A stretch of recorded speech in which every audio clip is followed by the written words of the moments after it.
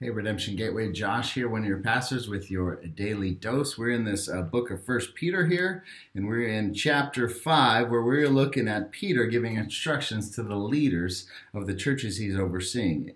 And specifically, he's kind of giving what not to do and what to do as a leader in the church. And verse 3 simply says this: the elders, the leaders, should not be domineering over those in their charge, but they should be examples to the flock.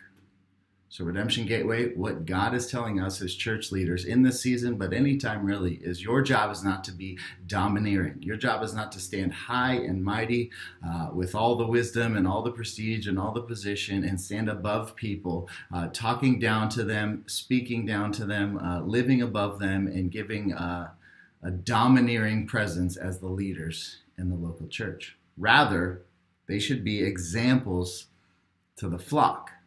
And I love that word. That word example is actually the same word pattern. We should be creating the patterns by which our people live during this season and any season, really. That's what the job of the elder is, to create patterns by which our people live. Now, we just made a ton of these face masks for the Mayo Clinic. It was a fun church initiative we got to be a part of. And the only reason we were able to make so many masks was because we had one pattern we were working from. That's what a pattern is. It creates a template for which other people can come and follow. And that's what Peter is saying. Elders, pastors, you are creating the pattern, the template by which your people are going to live. Now, how important is that in this season right now where everything is different?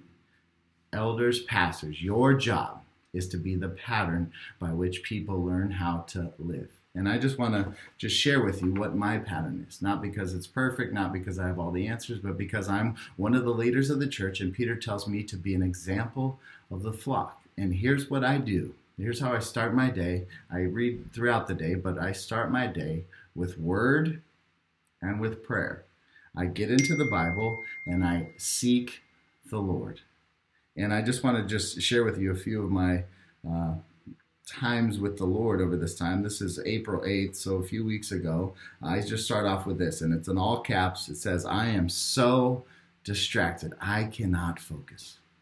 And then I go and I read a section on Jesus in the Garden of Gethsemane, and I chew on that for a while, and I just realize that we are weak. And of course I'm distracted. I need to pray for God to give me strength, even to focus. And fast forward, another section, and this is April 20th, I read a psalm that says, wait for the Lord, be strong, let your heart take courage, wait for the Lord. And I wrote, wait for the Lord, question mark. This sucks. I really am not liking this season right now. And you're like, wow, that's one of my leaders. Well, this is my pattern of word and prayer. Honesty with the Lord of where I'm at. Humility enough to go to his word, to be changed and to be affected by his word. And then this morning was actually a great time in the Word. Psalm 36, I read, they feast on the abundance of your house, and you give drink from the river of your delights. And I was just encouraged that we serve a God who loves a feast. We're in the season of fasting right now. I get it. It's not the best. But we serve a God who gives feasts. And I wrote this as part of my quiet time. We fast now knowing that the feast is coming. And we fast knowing that Jesus' pantry is full. And we fast knowing that this is for a short season. And we fast now because we know that we can meet him in our hunger. And then I wrote, we fast ultimately because we know that he is a God of abundance. I don't have all the answers. None of our pastors or elders do. But we know this, that we can go to his word. And we want to be leaders who create patterns that our people follow. We are a people of the word, and we're a people of prayer. And we as elders and leaders want to create a pattern that our people follow. Word and prayer. Redemption Gateway, I love you. I miss you a ton. I hope to see you soon. Bye.